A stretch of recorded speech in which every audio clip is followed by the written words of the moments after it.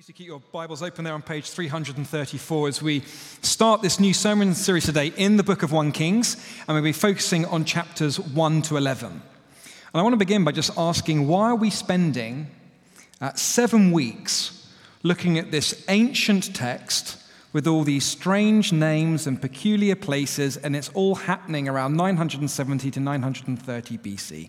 How can this possibly have any relevance for us today in 21st century London? Well, whenever we come to a book of the Old Testament, it's always helpful to have a few New Testament controls in mind. One of them, what I want to share with you now, is 2 Timothy 3:15, where the Apostle Paul is training his protege Timothy, and he says this about the Scriptures, how from infancy you have known the Holy Scriptures, and he's writing this, he's referring to the Old Testament Scriptures, which are able to make you wise for salvation through faith in Christ Jesus. All Scripture is God-breathed. Now, this tells us 3 things.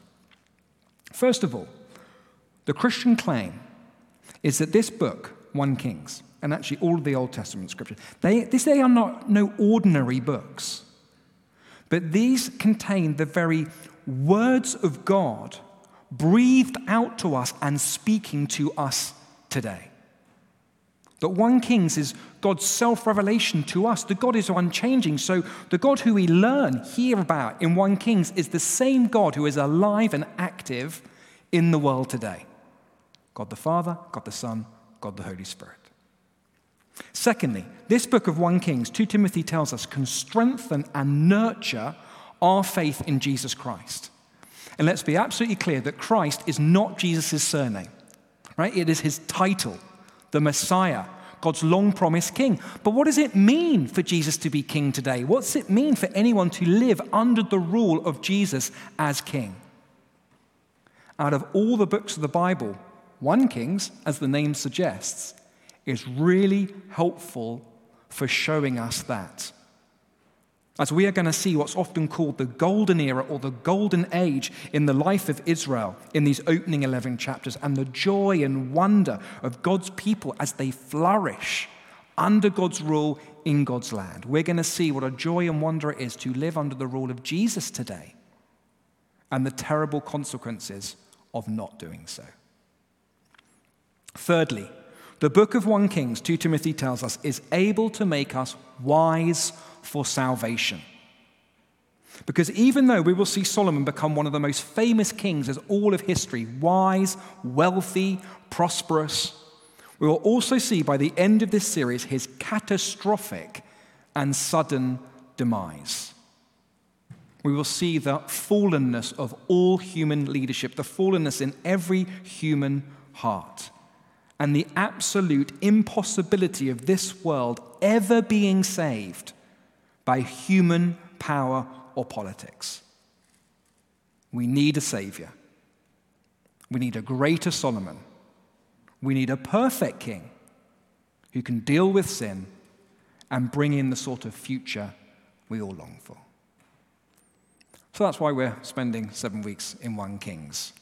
And that is why I think this book is very relevant for us today. Not least in light of the post office IT scandal in this country just a month ago, and the deep flaws that were exposed there in senior management. False accusations, the miscarriage of justice, people not being listened to, and lives completely ruined. I mean, no wonder there is such a distrust in this country at the moment towards many institutions, including the church, whenever there is a failure of leadership.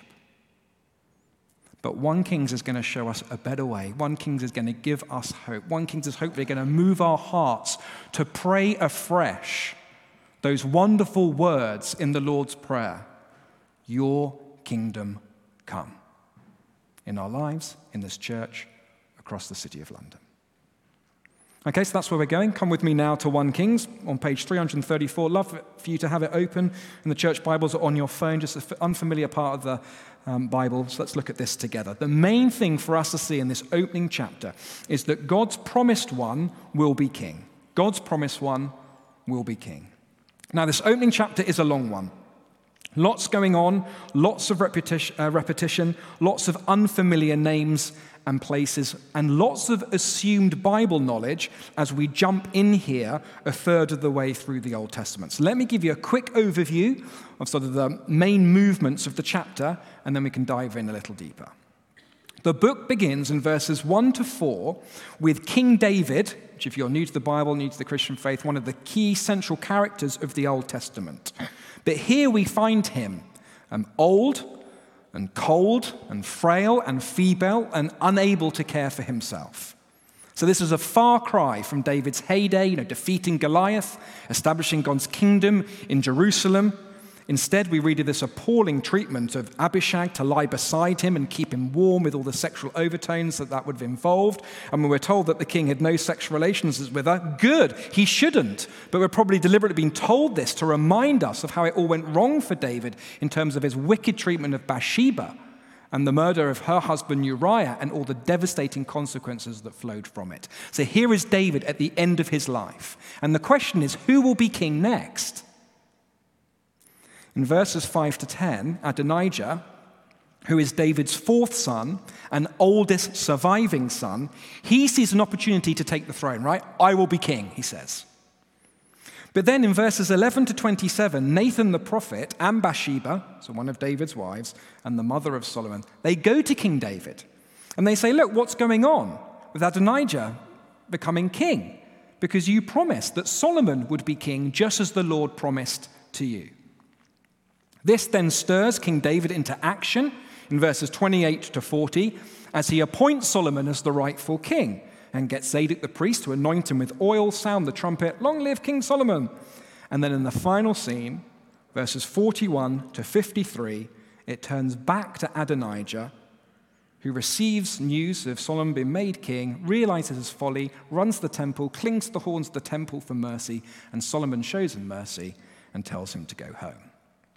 So that's a quick overview of chapter 1. And the crisis is averted, and the pretender to the throne is humbled, and God's chosen one, Solomon, becomes king, just as the Lord promised earlier in 2 Samuel 7, and specifically promised it to be Solomon, we are told in 1 Chronicles 22. Do feel free to grab me later if you want any of these Bible references. But here is a question for you. Did you notice anything odd in this opening chapter about the way in which God works out his promise to end up with Solomon as king? Given what we just said before about Scripture being breathed out by God, this is God's self-revelation to us. This is God revealing himself to us so we know how he works in the world today. Did you notice anything odd? Who is missing here in the opening chapter? God is missing. God does not speak in this opening chapter. God does not directly intervene in this. Some people talk about him. He's not actively at work, so it seems. Because by the end of the chapter, God's promised one, Solomon, is king. Despite all the messiness of the end of David's life, despite this power grab by Adonijah, and all the uncertainty that would come with it, God's promised one is king. And I hope this comes as a great reassurance to us if we are followers of Jesus Christ today. Amidst all the messiness in the world, the uncertainty, the power grabs we see all around us in life, our workplace, and we may think to ourselves, who is really in charge and how is it all going to play out? It can feel very destabilizing at times. We live in a time of great global uncertainty. The mess in the Middle East, the mess in Ukraine, the protests in London, the polarization of US politics, the ecological crisis. Easy for us to think that the world is just spiraling completely out of control. The mess in the Church of England right now, failed leadership, a lack of accountability, people not being listened to, so much confusion and division as a result. Easy to wonder, who's really in charge? Is there any way back from here? Perhaps it's a personal crisis you are facing right now. We said at the prayer gathering on Wednesday how many in the church family are suffering right now either with long-term illnesses, sudden unexpected diagnosis of serious health issues, and just the uncertainty that comes with that. And 1 Kings chapter 1 reassures us that no matter what we are facing now, whether globally or personally, the uncertainty, the mess, nothing, absolutely nothing is outside God's control. And he is at work through it all and despite it all to make sure his purposes come to fruition for human history. God's promised one will be king. It was true for King David, it was true for King Solomon, and it was true for the ultimate king, the Lord Jesus Christ. Risen from the dead, and his perfect kingdom will come. So don't despair, don't give up, no matter how uncertain and messy things feel for you right now. Be reassured, Jesus is king, his kingdom will come on earth as in heaven. Well, if that's the first thing to see, God's promised one will be king, the second thing to see is don't try to be king. That's the lesson we learn from Adonijah in verses 5 to 10 and 41 to 53. I wonder what you make of Adonijah as we're introduced to him here in verses 5 to 10, because isn't this the sort of self-confident, self-assured, charismatic, visionary leader that so often the business world and often the church now looks for in a leader? Just look at him, verse 5. Now Adonijah, whose mother was Haggith, put himself forward and said, I will be king. I remember when I was a new graduate for Deutsche Bank, and the head of global markets took the British graduates to one side and shared with us how he felt that we were too reticent and too reserved, and we needed to be more self-assured and put ourselves forward more, and that's how we'd get on more in the banking world and we'd rise up faster. Adonijah would have made a great banker. He's got all these qualities. Verse 7, Adonijah conferred with Joab, son of Zeruiah, and with Abiathar the priest, and they gave him their support. Adonijah, he is very smart. He knows how to work the room, how to network, how to play the political game. He gets the military leader, Joab, that's David's powerful military commander, on side. And then he gets the religious leader, Abiathar the priest, on side too. So two of the most powerful, influential people in the land. He's got them on side. Who can stop him now? Verse 9. Adonijah then sacrificed sheep, cattle, and fattened calves at the stone of Zoheleth near En-Rogel. He invited all his brothers, the king's sons, and all the royal officials of Judah. But he did not invite Nathan the prophet or Benaniah or the special guard or his brother Solomon. He is shrewd as well. He knows how to wine and dine his supporters, his influencers. He knows how to identify and isolate the opposition, presumably to deal with them later on. So what do you make of Adonijah? Are you impressed by him? Do you want to be like him? Confident, assured, ambitious, know what you want, go-getter, charismatic? We need to be very careful here. In verse 5, that phrase, put himself forward, literally translates from the Hebrew original, exalted himself. And in the Bible, from start to finish, whenever people exalt themselves, they end up humbled. We skipped over verse 6 before, but just look at this little editor's note in brackets. His father had never rebuked him by asking, why do you behave as you do? So much we could say here about the importance of parental discipline, not just letting our children do what they want, and actually how loving it is to set boundaries, to test heart motives, not just whatever your heart's desire is. He was also a very handsome man. Appearances can be deceiving. And he was born next after Absalom. So he's literally entitled. And I find it so striking when you actually get to the New Testament and you see out of the 15 qualities of a church leader in 1 Timothy 3, did you know that 14 of them are around the person's character and their inner disposition and the motives of the heart? Only one of the qualities is about giftedness, ability to teach. And yet, how often is it when we look at church leaders, we're actually often looking at the giftings, the externals, the abilities, the charismas, how they look, how they come across. Are they one of us? Perhaps most damning of all in these verses is the fact that there is no mention of God at all. When David makes Solomon king later on, in verses 36 to 37, we read of Benaiah, son of Jehoiada, praying and clothing the whole ceremony in prayer. But here with Adonijah, it's all human power, human plotting, selfish ambition, and using dubious means and methods to get what he wants. And as followers of Jesus Christ, we are to resist this at all costs.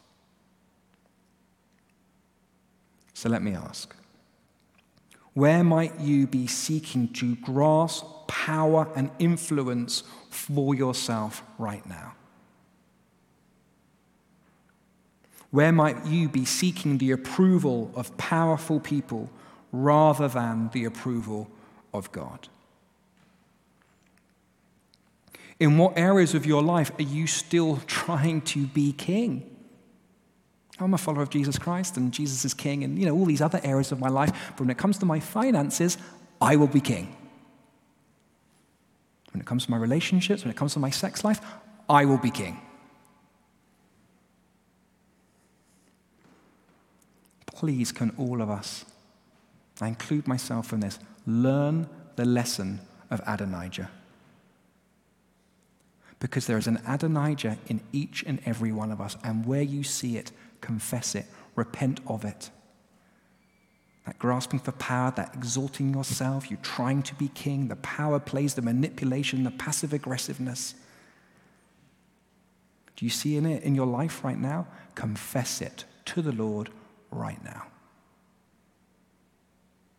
We need to repent. In verses 41 to 53, Adonijah recognizes his mistake. He humbles himself before Solomon, cries out for mercy, and Solomon does give him mercy, but he gives him this condition, doesn't he, at the end? That if he's worthy, that will be fine, and if he shows himself to be evil, it won't be. And we'll see how that plays out next chapter. But wonderfully, with the Lord Jesus Christ, when we confess our sin to him, there is no conditions attached. None at all. Because Jesus Christ has paid for our sin once for all upon the cross. All the judgment for our sin, past, present, future, has fallen on him. So if we confess our sin, we are fully, completely forgiven and accepted by God. So don't hold back. Run to him now, confess your sin, know his forgiveness. For all those times we try to be king. Well, God's promised one will be king, so don't try to be king. Instead, trust in the promises about his king. This is the third and final lesson from this opening chapter of 1 Kings, because it's just amazing how God works this promise out to make Solomon king through his faithful servants, Nathan, Bathsheba, and David, as they live in light of the promises about Solomon. In other words, God's sovereignty, his control of all things, it does not exclude human responsibility and our duty to act and to step out in faith. Which, by the way, I find absolutely extraordinary, that God would use weak, frail, fallible, sinful people like you and me to bring his purposes for human history about. It's absolutely astounding. And that's exactly what we see here in these verses. First of all, with Nathan, the prophet, in verse 13, who knows all about God's promise to make Solomon king. Either he's been told directly from the Lord or David had told him. And it is his belief and trust in this promise that motivates him and drives him forward to speak to Bathsheba and say, look, go to David and say what's happened about Adonijah and what are you going to do about it? Similarly with Bathsheba, who in verse 17 also knows about the Lord's promise to David about Solomon to be king next. And it is her trust in that promise that enables her to go boldly to the king and say, look, what's going on? And then even for David himself, who we said at the start is old and he's weak and he's frail, and up to this point in the chapter has only managed to utter a few words, what to you, in verse 16. As soon as he hears what's going on, it's like he leaps into action. Because of the Lord's promises, he gives 8 clear and direct commands in verses 28 to 35. Call in Bathsheba, call Zadok the priest, take your servants with you, anoint Solomon, blow the trumpet, shout, long live King Solomon, go up with him, seat him on my throne. Decisive action based on the promises of God. So just imagine for a moment the bold, adventurous, risk-taking, decisive steps we might take for Jesus Christ in the week ahead, the more and more we trust in God's promises about him. Let me throw out a few examples. The promise of full forgiveness when we confess our sin to him. Total acceptance by God. The more we believe this, the more open and honest we will be about our sin with the Lord. We will hold nothing back.